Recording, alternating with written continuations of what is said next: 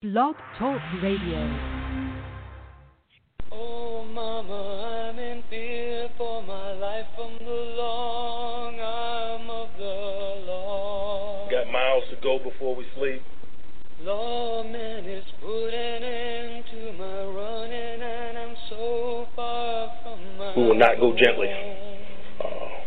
We're going to unleash hell here in December. Oh, mama, I can hear you crying. You're so scared and all alone. Hey, somebody fix this guy's buckle so he can play football. Coming down from the gallows, and I don't have very long.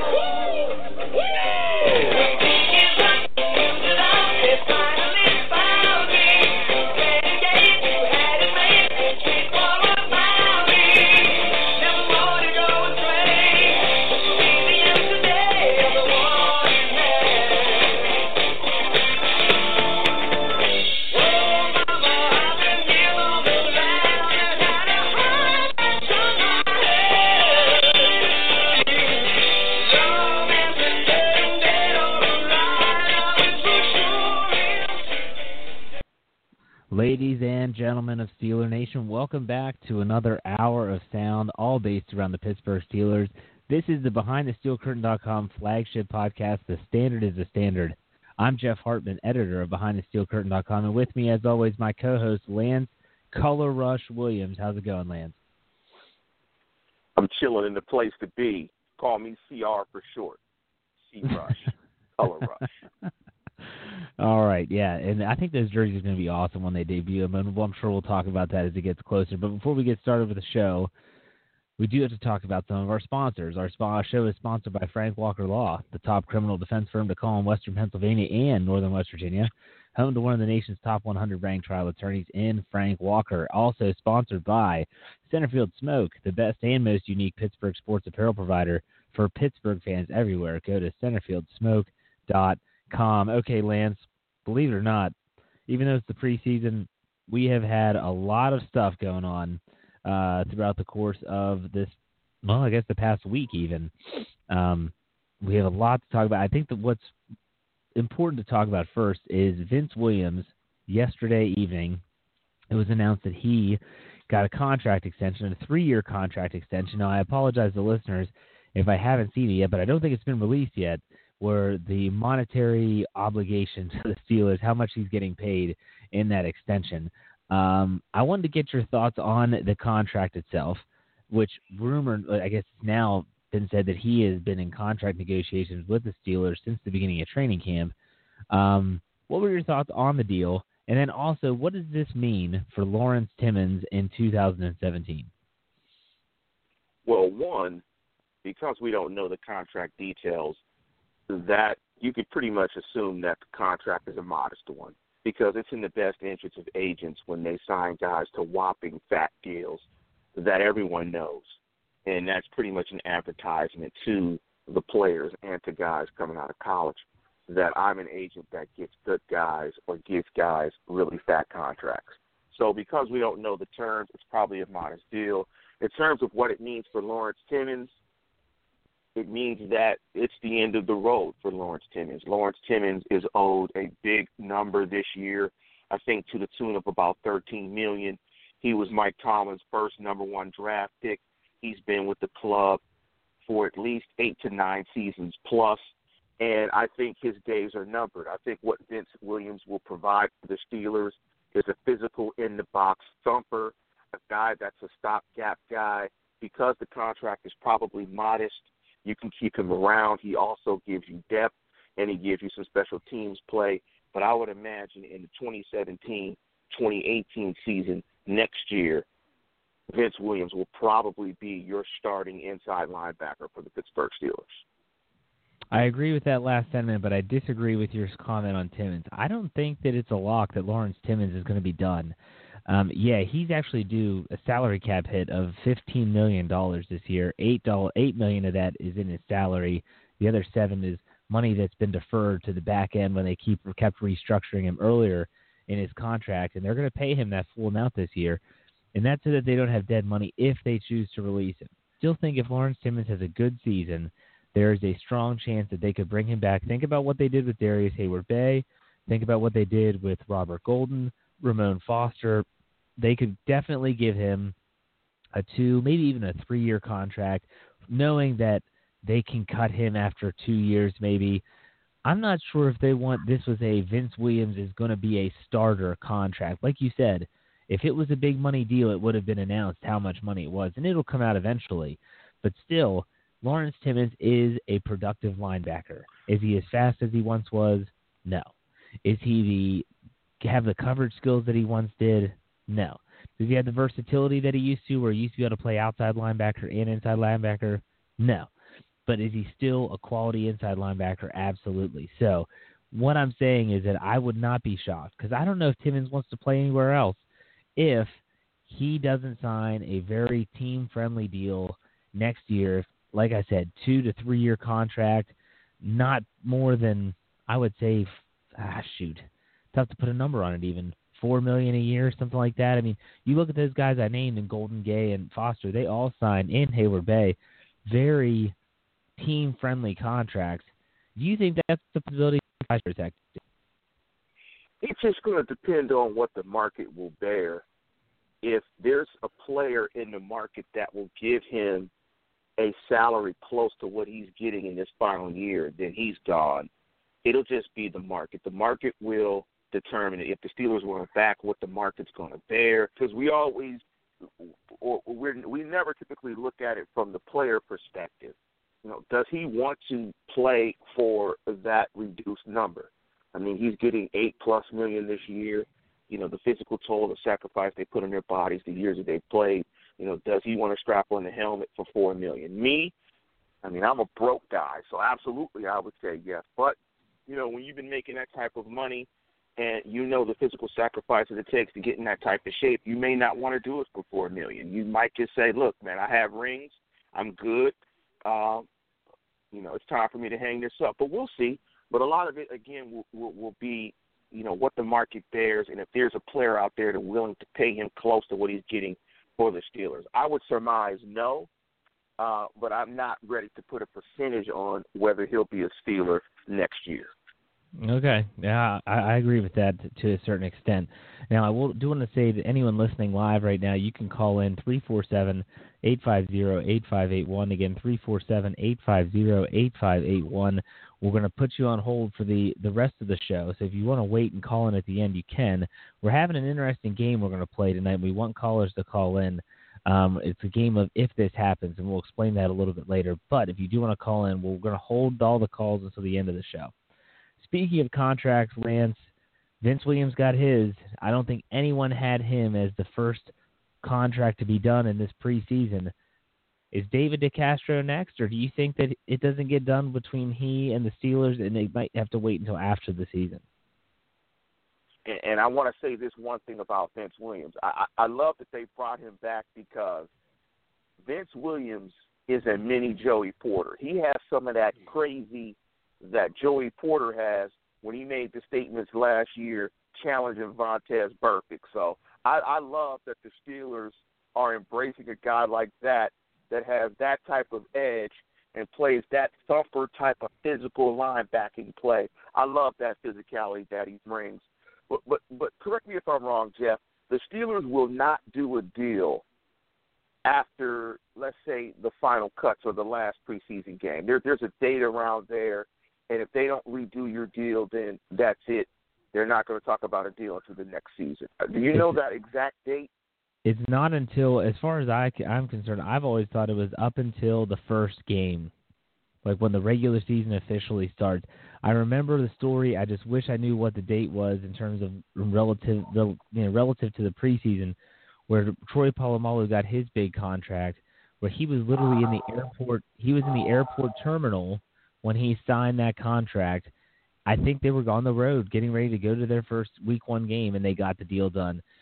Cameron Hayward, I want to say his might have been in the last week of the preseason last year when he got his contract, when he was in his 5th year of his rookie deal. There is time, and anyone that follows NFL contract negotiations knows that they'll put it off until the last possible second, and then you only need really, if you get an agent that's willing to do a deal and a team that wants to do a deal, about a day to iron out details, and then it's done. So I think a lot of fans that might be thinking, oh, well, what's taking so long? Well, it might not take as long. They just need to get to the table. But do you think DeCastro is next? Do you think that they're going to run out of time and he's going to have to wait till after the year, or maybe he's going to walk? I think he's going to get a contract. I would imagine that the framework of the contract is pretty much ironed out, and they're probably just going to wait till the last minute to get it done. And just, because right now, if there's time, we think that there's time, so there isn't any rush. There's only a rush until you get to the deadline. And that's one thing that people don't understand with contract negotiations, is you have as much time as you need until you don't have time. So I think they will get something done. I think they value his play.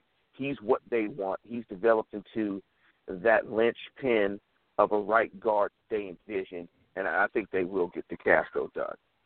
He's super valuable to that offensive line, and if you really watch the offensive line play closely, even in just the two series that Maurkice Pouncey played in the last preseason game against the Eagles, you saw that right side, the ability to really get north to the second level. They're just so athletic, and they just bring so much pain. They're great in pass protection. They're great in run blocking. He is, like you said, the linchpin of that offensive line, maybe second to Pouncey as a center. Very important that they get a deal done. I'm not going to be optimistic if it doesn't get done prior to the season, but we'll see. Time will tell. Now, one thing that time is going to tell us, and that is the time and date, finally, of the James Harrison meeting with the National Football League. The last week when we had our show, Lance, we were talking about whether James Harrison should meet with the National Football League in regards to the PED, which stands for Performance-Enhancing Drugs, for those that don't know. PED allegations by Al Jazeera report that stemmed all the way back to the middle of 2015. The NFL threatened suspension. Everyone assumed that they would meet. They are going to meet. I want to say it's on the 30th. It's at the Steelers facility. James Harrison said that he's going to have multiple lawyers present. He's going to have the Players Association present. And he said they're not going to find squat. And he's basically said it's a waste of time. So James Harrison's meeting, I think we both agreed last week that was going to happen. Do you see any way that James Harrison could find his way get suspended out of this deal, or do you think because he's cooperating, it's all just going to blow over? It's going to blow over. He's cooperating, and he's maintaining his innocence in the matter, so I suspect that they won't find anything. But I think it's all going to blow over. I mean, it's I think the NFL is flexing its muscle, but also it can't be shown up by a player. And I think at this point, they want him to participate. I don't think there's anything there. As long as he does participate, he'll be fine and he'll play. I wouldn't imagine that he's walking into a sandstorm, so to speak, when he's in that meeting. They probably pretty much know what's going to be discussed and what's going to be asked and what the outcome is going to be. Although he's going to have multiple lawyers and a ton of representation, he's going to be advised if there was something there, if there was some smoking gun there, he's going to be advised not to address it anyway. So I think James Harrison will be playing Week 1 on Monday night, September 12th, against the Washington Redskins. Now, this has kind of stemmed into another story, and it hasn't gotten a lot of publicity. The Pittsburgh media has written it, and it came from the Pittsburgh Steelers NFLPA representative, or their rep, and that is Ramon Foster. Essentially, you've been hearing some pretty big-name players, one in particular, that has been very vocal about the CBA, the collective bargaining agreement, and to the effect of how much power Roger Goodell has.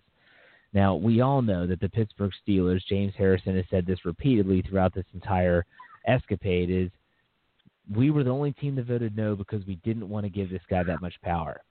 And it was Aaron Rodgers. Now, the reason why Aaron Rodgers is talking about this is because two of his teammates, Clay Matthews and Julius Peppers, they're being drugged through the same mess that James Harrison is. And they asked him, what are your thoughts about Goodell having so much power? And he basically said, the only people that can be blamed is us because we're the ones that signed the CBA. So what I'm getting to is the fact that Ramon Foster the other day said players need to start saving. They need to start preparing for a lockout because basically when this thing ends, it's going to be ugly because I think they see that I personally believe that the last collective bargaining agreement was signed in haste because they were worried they were going to lose a season. Do you see the writing on the wall that if when this one ends, I want to say it's 2021 maybe, that there's going to be another lockout and it could be a really, really bad one? It's hard to say. I mean, because in the interim period between now, the 5 years to 2021, if that's the end date of the CBA, it can be amended because, for instance, there was changes to the drug policy and the discipline policy. They became more specific. There was more teeth to them, and that was agreed upon by the union and the league. So there's time to continue to have discussions about discipline for the next 5 years and to make some modifications to the policy. However, if that doesn't happen, I think it's going to be a contentious fight. But part of it's on the players for signing the CBA, but Roger Goodell does bear a lot of responsibility. Although you have the power, there's a way to use it. And I think he's used it improperly, and I think that is going to be a major point moving forward with the players and the league. Yeah, I think if the owners are smart, and they've, like you said, they've been making strides in terms of the drug policy. One that we're going to talk about here in a second is the appeal process. It used to be that Roger Goodell was the judge and the jury for both the actual case and the appeal process, and they've changed that now. All appeals go through a third-party arbitrator. But if they're smart, if the owners are smart, they go to Roger Goodell and they say, look, our money's on the line here. Players aren't happy. We need to start making some changes. And so they could, like you said, make some changes that are subtle yet very meaningful that could help prevent such a catastrophic lockout. And I say that loosely because, let's be honest, I mean, when you talk catastrophes, an NFL lockout is not considered one, but for all the fans that are out there, it could be. So speaking of rulings and arbitrators, something we talked about months ago, which was Le'Veon Bell's suspension. And I remember we had a poll on Twitter that said, do you think Le'Veon Bell's suspension is going to get wiped clean? Do you think he's going to have the same suspension? Do you think it's going to be reduced? We both said that we didn't think anything was going to change, that he was basically going to have the 4 games no matter what. Lo and behold, it gets reduced to 3. What were your thoughts when you heard about that suspension being reduced to 3 games? Were you surprised? And did you hear about the whole settlement thing, which has not gotten a lot of publicity either? I want to make one point about the lockout and owners. Good. Unless something is changed, still going to get paid from their TV partners if there is a lockout. So, to some respects, unless that's changed, the owners are going to make their money regardless. And ownership is always going to back Roger Goodell. That guy could find $1 anywhere on earth. And because he's so good at creating revenue, I mean, the guy is selling the same game on 3 networks simultaneously on Thursday. I mean, if you could do that, they're going to side with him in any matter. In terms of Le'Veon Bell, I was surprised that it got reduced. I thought it was going to be the 4 games. But given that his status in the drug program didn't change, there must have been some significant legitimate reasons as to do that. And that whatever his excuse was legitimate, but policy, they still needed to suspend him because he still missed a test regardless of the excuse. So he was going to get some punishment, but because the travel excuse seemed legitimate, it got reduced. And more importantly for the Steelers, he wasn't advanced in the program, and it's pretty much been stated and it's evident that he didn't actually fail a drug test in the sense that he was taking a substance and he failed. Yeah, it's a real sticky situation for me. You know, you hear these nuggets of information regarding this settlement that the Players Association and the NFL had, and a lot of it was contingent on the fact that he was not going to be leaving his current level in the substance abuse policy. I don't know if this is true, and maybe you heard this rumor. I heard a rumor that the National Football League was offering to let him actually only be suspended for the opener, the first game, but he would then be facing, if he got busted again, a 10-game suspension if he were to miss a test, fail a test. We know they're one and the same, and he turned that down and elected to have 3-game suspension and stay there. I don't know if that's true. I'd hate saying that, but I heard that as a rumor. Did you hear anything about that? I didn't hear that rumor, and if that's the case, I mean, he may be looking at it in terms of this gives him more time to recover. And, you know, it's fewer games, so he may be fresh late as opposed to taking the 16-game hits. And with D'Angelo Williams, you know, maybe there's the thought that we can maintain in the 3 games. I can be a lot fresher late and a lot more healthy later in the season because I am coming off a major knee procedure. But, you know, not having that 10-game suspension over your head is significant because if you get popped and you get to 10 games, after you get that pop, then we're talking about serious issues and some serious trouble. So to not advance in the policy, it is a pretty big deal.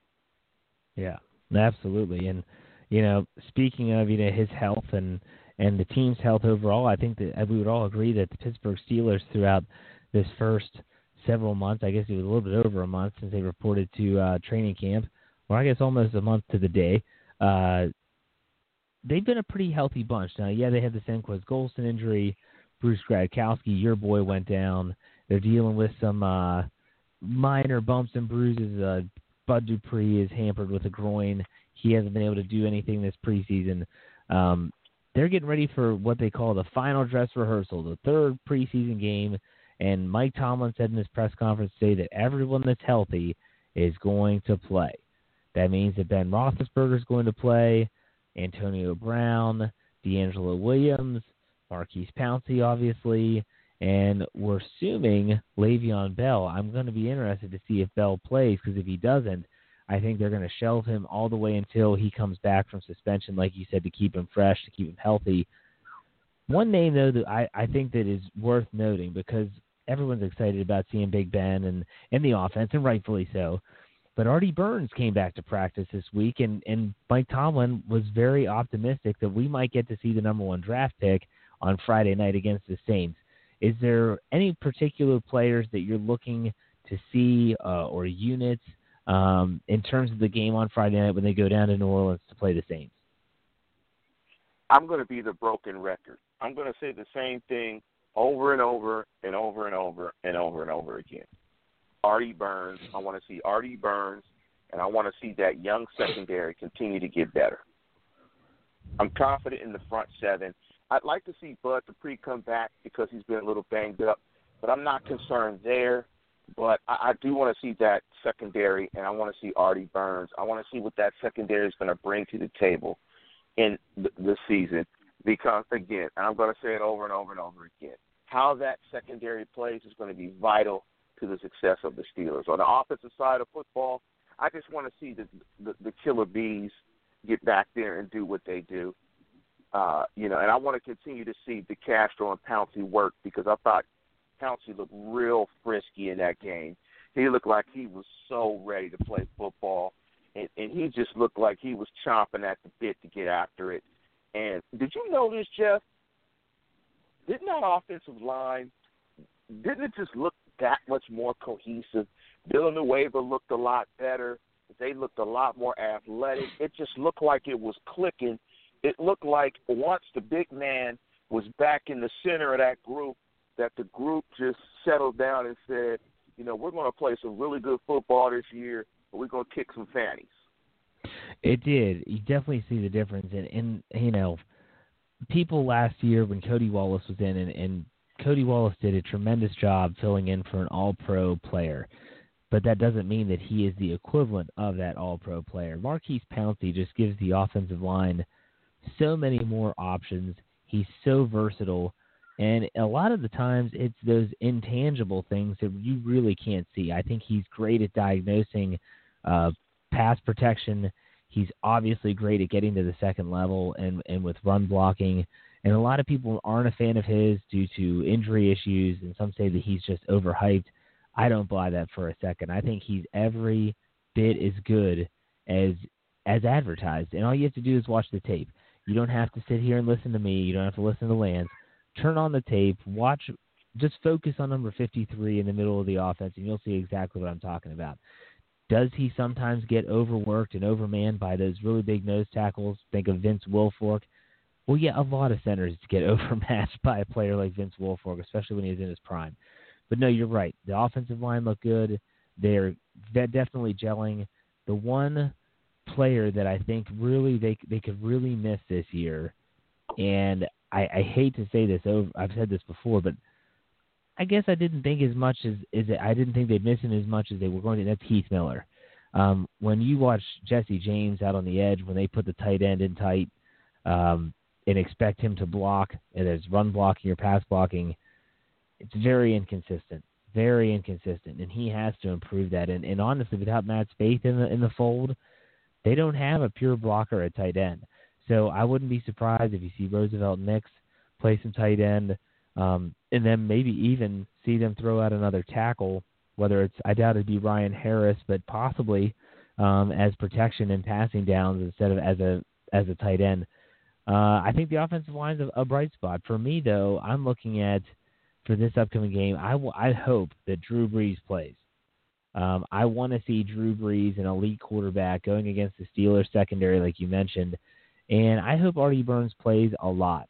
I don't want to see him out there with the starters. He shouldn't be out there with the starters. He hasn't earned those repetitions yet, but I want to see him get a lot of reps. I want to see the other team throw the ball at him a lot, test him, see what we have. That's essentially what I'm saying is I want to see what the Steelers have in their number one draft pick for this upcoming year. Offensively, I want folks to remember last year. Lance, I don't know if you remember this game. Last year when they played the Buffalo Bills up in Orchard Park in the preseason, everyone was super excited. Martavis Bryant was like the only player that showed up on offense. The offense looked like garbage. They couldn't do anything, and everyone was just hitting the panic button like they were beating a dead horse. It is just calm down. It's just the preseason. If Roethlisberger doesn't go in and lead them to a touchdown in the first drive, it's not the end of the world. All I'm looking at is, does he not get hurt? So that's what I'm looking for. What are your thoughts on just the game in general? I don't know if you remember that Buffalo game or not, but people were ready to jump off the bridges in Pittsburgh after that game. I remember the Buffalo game last year because Martavis went nuts in that game last year. I was like, oh, my goodness. Wow, he went nuts in that game. That was very memorable. But, I'm looking for, of course, for them to stay healthy, be injury-free. But I would love Drew Brees to let loose on that secondary.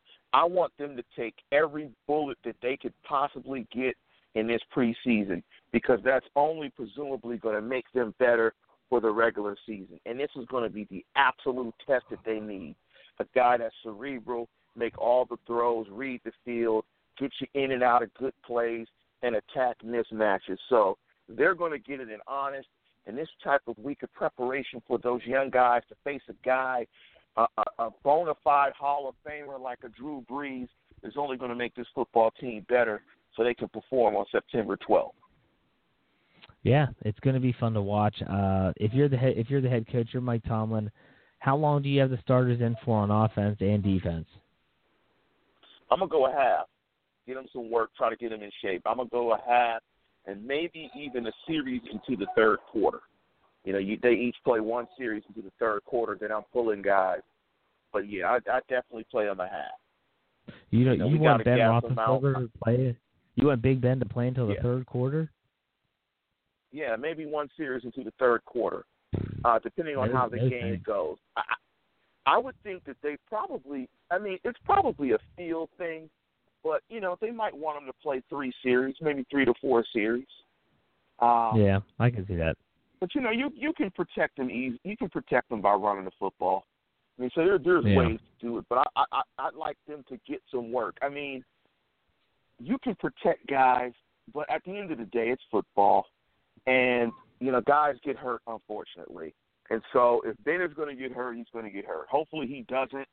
But, you got to dust the guy off. He's got to play. He's got to get reps. He's got to get up to game speed. And part of that is playing in preseason because it can't always be simulated in practice because I'm sure he's having whatever colored jersey on to where if somebody gets into within 7 zip code, that they might get cut immediately.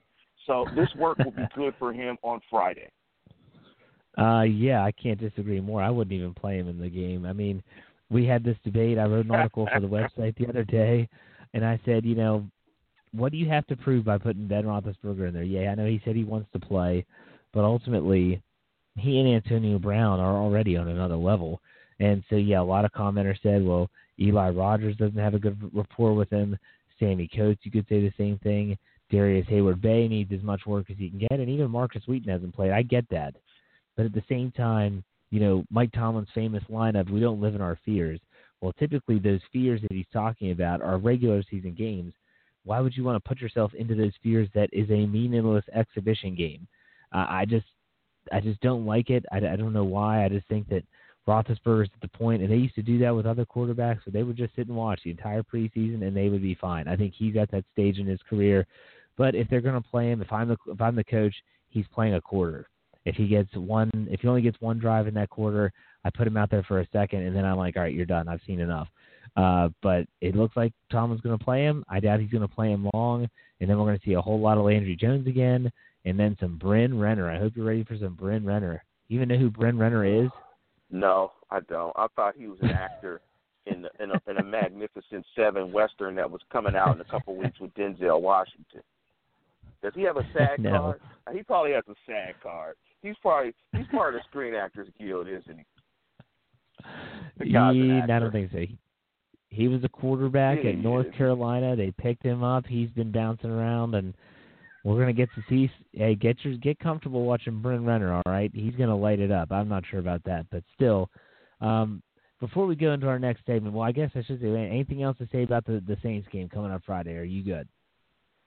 I think, to your point, I think the coaching staff will probably do a combination of what we've said. Is they'll gauge it and they'll play it by feel. If their heating Ben up and the pass protection is bad, they will be getting his butt out of there immediately and giving him some inside joke, pink Himalayan salt. That is an inside joke. Okay. Listeners, it's an inside joke between me and Jeff. I know you guys don't know about the pink Himalayan salt, but they'll be pulling him out of the game as quick as possible. Or just on the other token, if he goes out there and he heats it up and they come out there and they go bing, bing, bing, bing, bing, touchdown, bing, bing, touchdown, touchdown, bing, bing, come out as well. So we'll see what happens, and we'll all cross every thumb, finger that we have for him to not get injured. Absolutely. All right, so before we go into our next segment, which is the time to call in, callers, if you're waiting to call in now, 347-850-8581. Again, 347-850-8581. Please call in. We want to get some callers' interaction. We have 2 on hold, and hopefully we get a few more. But before that, we get a word from our sponsor, Frank Walker. Smart or stupid? Those strobing lights in your rear view, that flashlight shining in your face. License, registration, and insurance, please. The little adventure you're about to have with this guy? I'll need you to step out of the vehicle, please. Okay, so you've done something stupid. Fix it with a smart move. For DUI or criminal defense, call Frank Walker of FrankWalkerLaw.com. He knows his way around a courtroom. 412-532-6805, 412-532-6805, or FrankWalkerLaw.com. That's right. The Standard is the Standard is sponsored by Frank Walker Law. Frank Walker Law, easy for me to say, the top criminal defense firm to call in Western Pennsylvania and Northern West Virginia, home to one of the nation's top 100 ranked trial attorneys. That's FrankWalkerLaw.com. Also, Centerfield Smoke, the best and most unique Pittsburgh sports apparel provider for Pittsburgh fans everywhere. That's CenterfieldSmoke.com. Make sure you check out our sponsors. I kind of hope you don't need Frank Walker services, but if you do, go to FrankWalkerLaw.com. Yeah. All right, so here's the next segment. We've been talking about this. I should have plugged it on the website if we had thought about it earlier. If not, maybe this will be an ongoing segment for us throughout the season, and it's a game of, I decided to call it If This Happens. And Lance approached me, I don't know if it was today or last night, and he said, why don't we have callers call in and we answer the question of the Steelers will win the Super Bowl if this happens. Now, clearly when you bring up a scenario like that, something as grand as winning a Super Bowl 51, you need to know that health is going to be important. So we asked callers, if you do call in, if this happens. So, for instance, if the Steelers win the Super Bowl, if this happens, we don't want to hear everyone say they stay healthy. We get that. They have to stay healthy. So I'm going to ask you, Lance, give us a good example. The Steelers win Super Bowl 51. If this happens, what is that if? Came up with a couple. Can I give you two? Yeah, sure. Okay, the first one is if the Steelers finish in the top 5 of defense's turnover margin. So their plus on defense in terms of turnovers is in the top 5. That's my first one. Now, I want to say, I don't know if you have the stat in front of you. I think in 2015 they were around 10th in turnover margin, possibly. No, I don't have. That sounds about right. They were really good last year in turnovers. I think they were about 10th. Go ahead. So that's the one, and it's because of extra possessions. And the other one is if the Steelers points, and so you have the stats, points that you score, points against, points for, and points against. So if the difference of points for and points against, the margin of difference in points per game is +5 or greater, then they win a Super Bowl. I'm going to go +7. I'm going to go +7. If they're winning games by 7 or more points per game, they'll win a Super Bowl. They'll win Super Bowl 51. Those are my two. Yeah. I think that the first one's a little bit more achievable than the second. Winning by a +7 margin on average or by week, that's tough. That's real tough. Now, could this offense? That's supernatural. Yeah, and that kind of leads into mine, which I thought of just one, which was the Steelers win Super Bowl 51 if they average those 30 points a game. That's been their goal for the last 2 years. They were close last year in 2015. I want to say they finished around 26.8. I could be wrong. Correct me if I'm wrong, callers. But it was close to 30, but it wasn't quite 30. Everyone assumes that if Roethlisberger didn't get hurt last year, they would have easily eclipsed that mark of 30 points per game. But we want to hear from you now. What is it that you're thinking of? And again, it can't just be staying healthy. What would be the Steelers win Super Bowl 51 if blank happens? So Lance said turnover margin. He also said average margin, or I should say the differential for winning every game, and I gave you points average per game. So if you were listening live and you have one on the top of your head, please call in. That's 347-850-8581. Again, 347-850-8581. We have two callers on hold. I think we know who this first one always is, our Hall of Fame caller, Vito from New Jersey. How's it going, Vito? Gentlemen, good evening. How are you? Doing great. How are you guys doing? Summer has almost come to an end. Football's right around the corner. Just wanted to point out a couple of things. I thought last week the offense did a great job of moving the ball. I mean, we were moving the ball pretty nicely on drives, nice balanced attack, running attack and nice passing attack. Landry Jones looked good, and I think the only thing that made him look bad was when he made those mistakes, which turned out to be interceptions. But I was very, very, excited about the offense moving the ball, which I thought was a plus. I think the problem is, we as fans are constantly focusing on the negative and not on the positive enough. I think we win the Super Bowl if Ben has a great year, doesn't throw as many interceptions at times where he shouldn't, because you notice he could have some great games and then he could have some games where he just makes some throws where he forces them in there and it costs us the game. Remember the Bengals game, for instance, we were winning by a small margin. He threw that pick at the wrong time, and that cost us the game. So there was one or two games, which if you look at the end of the season, where some costly mistakes are made, is the difference between us needing the Jets to lose and us being, maybe 11 and at that moment. Correct me if I'm wrong. I know with the Ravens they said we would have won if we had a better kicker. That was one, and I think that Bengals game we were winning. If Ben doesn't force that throw that turns into an interception near the end, we probably pull out a win there. So there's 2 wins right there. So we could have easily been 12-4. So I think we win if he does a better job of not making those stupid plays often enough, because the guy could be great at times, and then at times he looks like he just forces things. I don't know. He's unsure of it. So that's my take. Let me hear what you guys have to say. So let me, Vito, can I make you narrow it down some? Sure. A lot of times, as you well know, one of the metrics that they evaluate quarterbacks, they evaluate quarterback play is, touchdown to interception ratio, like 2-to-1, 3-to-1, whatever. Give me a number for Ben Roethlisberger to be at for the Steelers to win the Super Bowl. I'm going to say 36 on touchdowns, and I'm going to say 14 on interceptions. So that's like 3-to-1. Yeah, I don't think that's. I really don't think that's not doable, because the guy's in a position in his life where it can be done. I mean, we have the firepower to do it. We have a great offensive line as far as protection goes. I mean, back in 2005, I think, and even maybe in 2010, I don't think the offensive line was as good as it is today. I mean, we have a much better offensive line. He's getting sacked a lot less. So it's just a matter of him making better decisions, where some games he does not.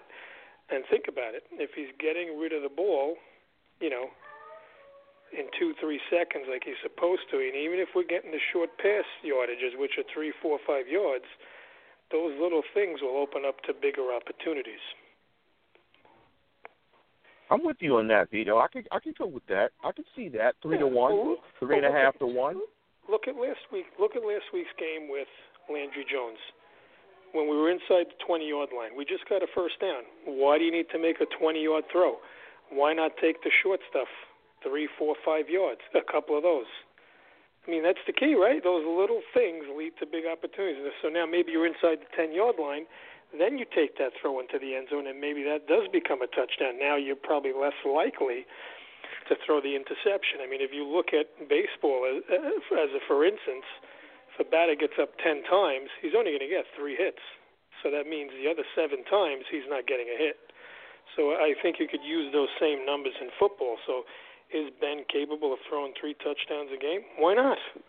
Well, he should be able to. I mean, look, he had 2 games in a row where he threw 6 and 6, which is 12, right? So, I think he should easily be doing 3 touchdowns a game. I mean, if Tom Brady's able to do it and some other elite quarterbacks are doing it, there's no reason why he can't. I mean, he's got the firepower to do it. He's got the offensive line protection up front that he hasn't had in years. So, I mean, I think he's very capable. You bring up a good point, Vito, and I also, the first thing that you said in your comment, which was talking about Landry Jones, I do want to make sure, we touch on that, because that was your first topic that you brought up. I wrote an article shortly after. I want to say that maybe aired on the Friday or Saturday, where I wrote an article about how I thought there were some really good things out of that game, especially offensively. If you look at the game against the Detroit Lions in Week 1, Landry Jones was the quarterback. I focused on primarily first-half statistics in those games.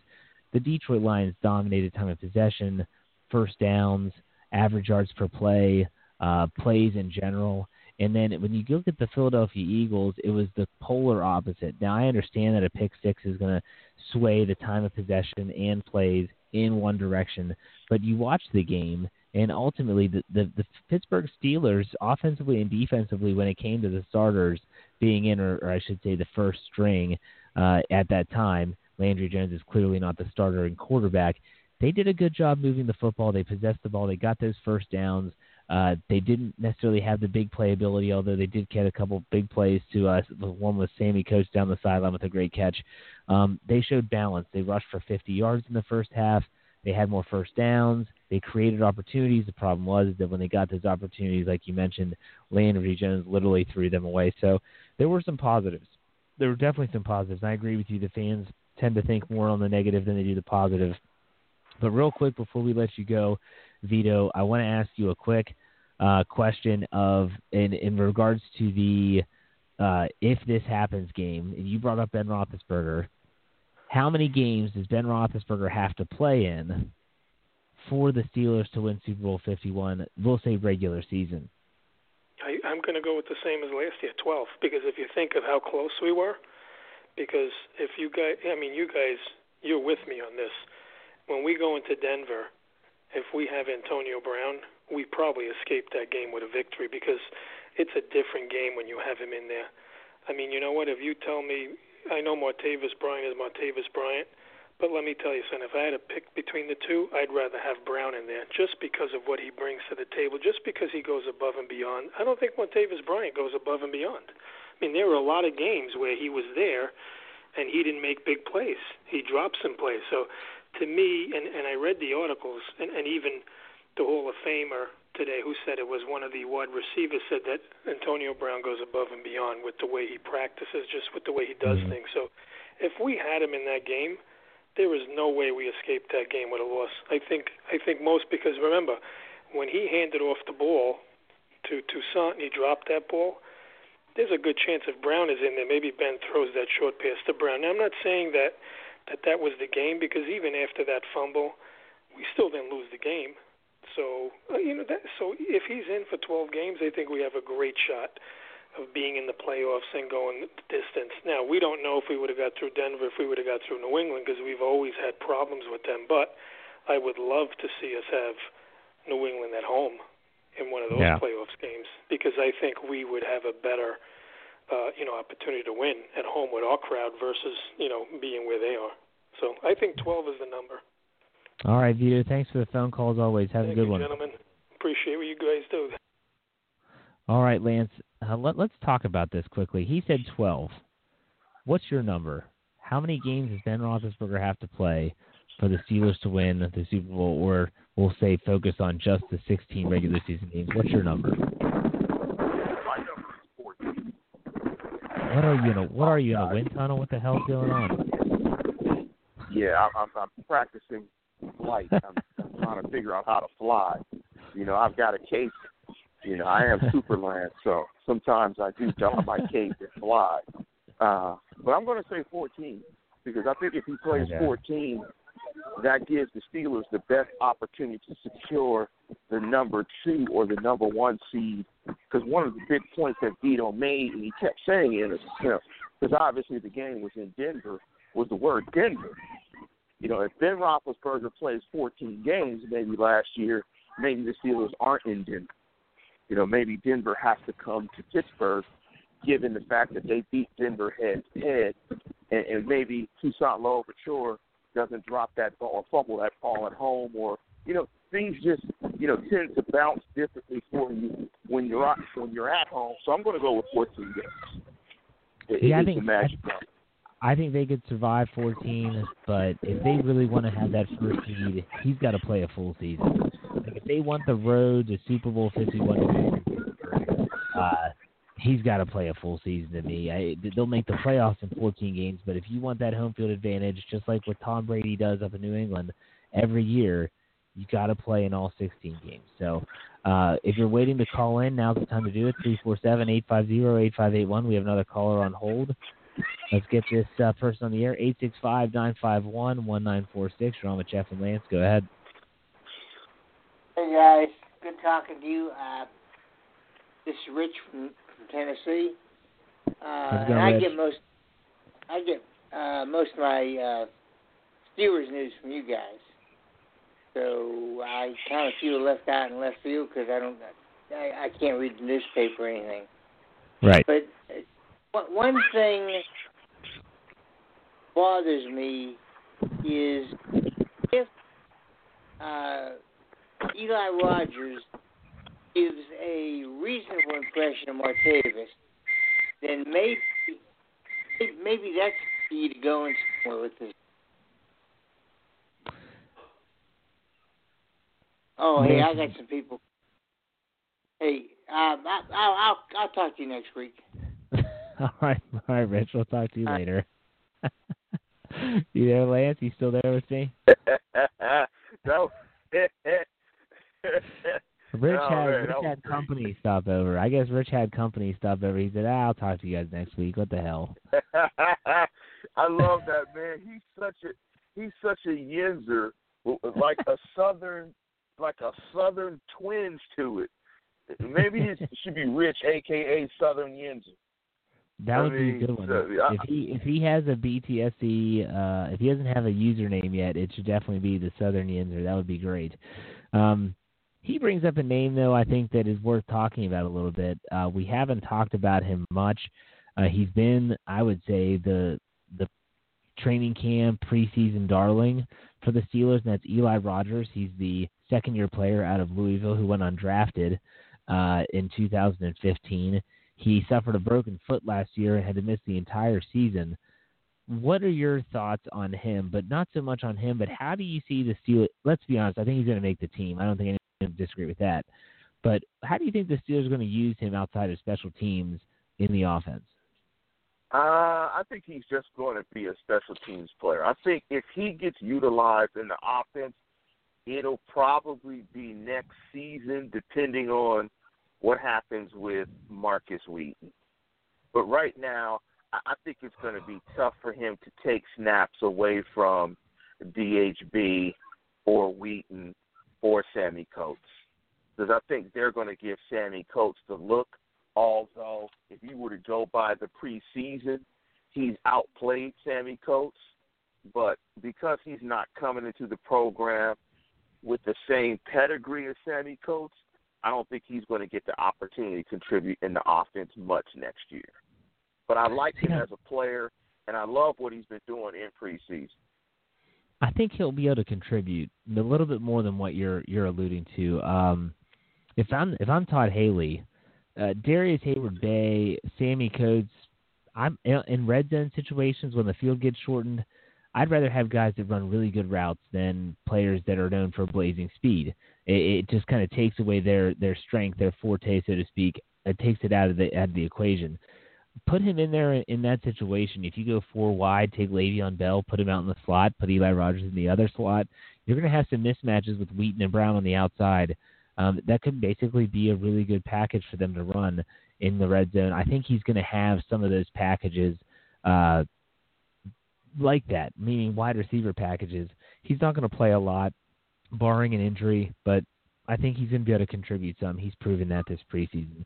Okay, Lance, I've got one more for you. We don't have any other callers, and I have one more for the If This Happens games. I'm going to say, because last year the Steelers had 48 sacks. They ranked 3rd in the National Football League. I'm going to say that the Steelers will win Super Bowl 51 if they are able to get 57 or more sacks in 2016. Whoa! So that's saying that they would go and they would increase their sack total by 9. So okay, 9 let's more. Let's stick there. Let's stick with the 57. I love you pick 57 because of the significance of the number, Heinz 57. I love it. You do things subconsciously, Jeff, and you don't even know it. That's how much of a Steeler guy you are. There Big you up go. to All you right. on that. You didn't say 56 or 58. You said 57. Right. Okay, so that's 8 more sacks. Where are they 9. coming from and who's getting them? Or 9, I'm sorry, 9. Where are they getting them from? Who's getting Well, them? I think the majority is going to be from Tuitt and Hayward. Again, I think Hayward could have a better numbers than he did last year, and he had 7.5 and led the team. I could see him possibly getting to 9.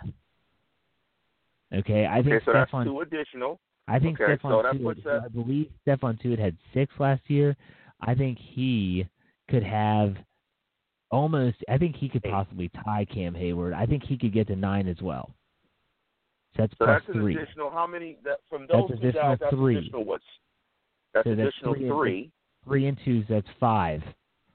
That's 5. We still need 4 more. Bud Dupree, I think at least is going to get 7 if he's healthy. He had 4 last year. Those came in the first 4 games. I think he's going to be better.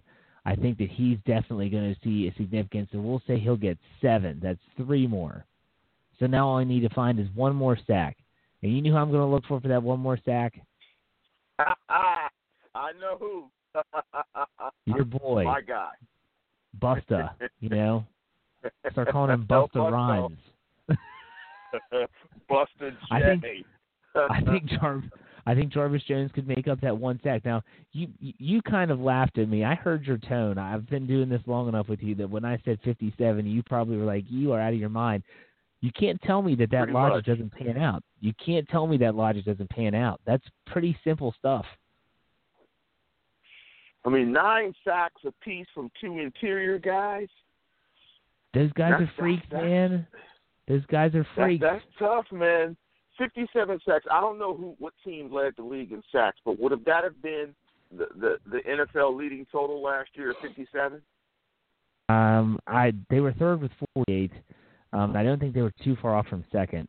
Let me do a quick search here. But so you don't think that Tuitt and Hayward could both have 8 or 9? Because even if one of them has 8 and the other has 9. I think that's going to be very tough, but I don't want them to have 18 sacks between them. I would love to get that type of production from the outside linebacker guys, and they stay around 7 to 7.5. So I think if they have to get 18, close to 20 sacks from the interior guys, I don't know. Okay, well here are the numbers. But if that happens, here are the 2015 numbers. Okay, Denver had 52 and led the NFL last year. New England had 49 and Pittsburgh had 48. Okay, then let's go back to 2014 because I think it's important that we go back there as well. 54 was the number with Buffalo. So if they got 57, even if they got 56, they would be setting a new mark since, well, I could go back to 2013, but I'm not. I just think that if the one thing I've seen in the preseason that I haven't seen in the past that I really like with Keith Butler going into his second year is, number one, they look like they actually know what they're doing. I mean, think back to week 1 last year. Remember, they're all pointing around. They forget to cover Rob Gronkowski, and everyone's like, what in the hell is going on? They know what they're doing. They know what they're doing this year, and they're being aggressive. He's blitzing guys in the preseason. Just imagine what he's going to do in the regular season. You talk about, okay, so let's say Cam Hayward gets to 8, Stephon Tuitt goes up 1 to 7. I wouldn't be shocked if someone like Ross Cockrell gets 2, Mike Mitchell or Robert Golden gets 1 or 2. He blitzes his secondary a ton. I'm just saying that I think that he's so aggressive that he kind of lives and dies by it, and that's one of the reasons why their pass defense was so crappy last year, and they ranked 30th in the league. But I'm sticking to my guns. If they definitely were to get, I guess you could even say 55 at this point. I didn't realize the numbers from last year were so low. 55, I think they're on their way, because if you have 55 sacks, you're in the top 3 again, and you're going to help out that secondary by doing so. And ultimately, you're going to give the offense a chance to really dominate games. So that's what I'm saying. If you said top 3, I would agree to you. It's just a number. 57 is a lot of sacks. But if you said top 3, I would agree that they win a Super Bowl if they finish top 3 in sacks. Because top 3 in sacks will get you the turnovers that I want. I talked about when I gave my couple. And you get the turnovers, got to get you the extra possessions. Well, in turn, which you'll probably convert into some points, which will get the scoring margin bigger and close to 7. So if they get the top 3 in sacks, I'm going to say Super Bowl. I'm going to say 7 rings if they get top 3 in sacks. I would agree with you. So you go back to I went back to 2013. Carolina had 60 sacks in that season. Buffalo had 57, and the Raiders had 53. So if they were to put up 57, that would be the highest total since 2013. So we don't have any other callers, Lance, and now's the time when I typically give you a chance to kind of sound off about anything you want to in regards to the Steelers. What do you got for us tonight? No rants for me. I just want to give a special shout-out to my wife, Linda Williams. I'm going to be celebrating my 17th wedding anniversary on the 25th of this week. So I want to say thank you, baby, for the journey and for the ride. I hope to have many more years to come. Absolutely, and I want to send out a quick shout-out to Behind the Steel Curtain contributor Christopher Carter, who has filled in for Lance on several occasions. He did the Final Score podcast with us for the past 2 seasons. He is moving on from behind the steel curtain. He is taking a job with DK, PittsburghSports.com. He's going to be doing film breakdowns for them. That's going to be formally announced, I believe, on Friday. It couldn't have happened to a nicer guy. I kind of feel like, at this point, my coaching tree is kind of spreading. You coaches always have that coaching tree that, you know what I'm saying? Like, I feel like my guys, they're all leaving me in different ways. It's my coaching tree. It's just spreading. My roots are spreading. So, hey, you know what I'm talking about. But congratulations, Chris, if you're listening to the show. It couldn't have happened to a better guy. I'm super proud of you. I hope you do great things over there and give people a good, positive image of a blog like Behind the Steel Curtain, because no one gives us any credit in the actual real journalism, as they call themselves. So congratulations, Chris. Lance, as always, thanks for your time. All the callers that called in, we appreciate it. There's a lot of stuff coming up with the Friday night game. We're going to have everything you're coming your way from behind the enemy lines with the Saints beat writer over there at their I think it's Canal Street Chronicles. We're going to have another film breakdown, a couple film breakdowns actually. Jesse James blocking is going to be one that's going to be really interesting. And then also we're going to have players to watch, you name it. BehindTheSteelCurtain.com is where it's at. Make sure you check it out. We'll see you next time on The Standard is the Standard. Bye.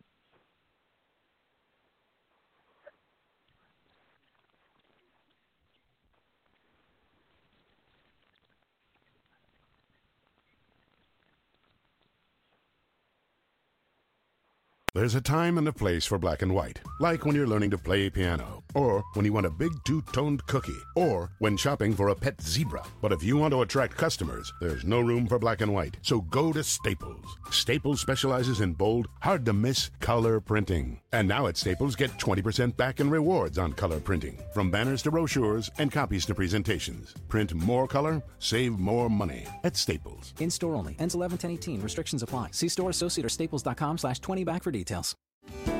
Hello, I'm Spencer Hall from SB Nation, and I want to tell you about my new show, It Seemed Smart. It Seemed Smart is a show about people doing things that, for some reason or another, seem smart at the time. Those things might include doing a little cocaine and driving a bike up a mountain. Or, I don't know, maybe racing 100 miles per hour across the country in the middle of the night with no one's permission. Or even stealing a bat from an umpire's room in a Major League Baseball park. Check it out, and if you like it, tell a friend. I'm Spencer Hall. Don't do anything smart.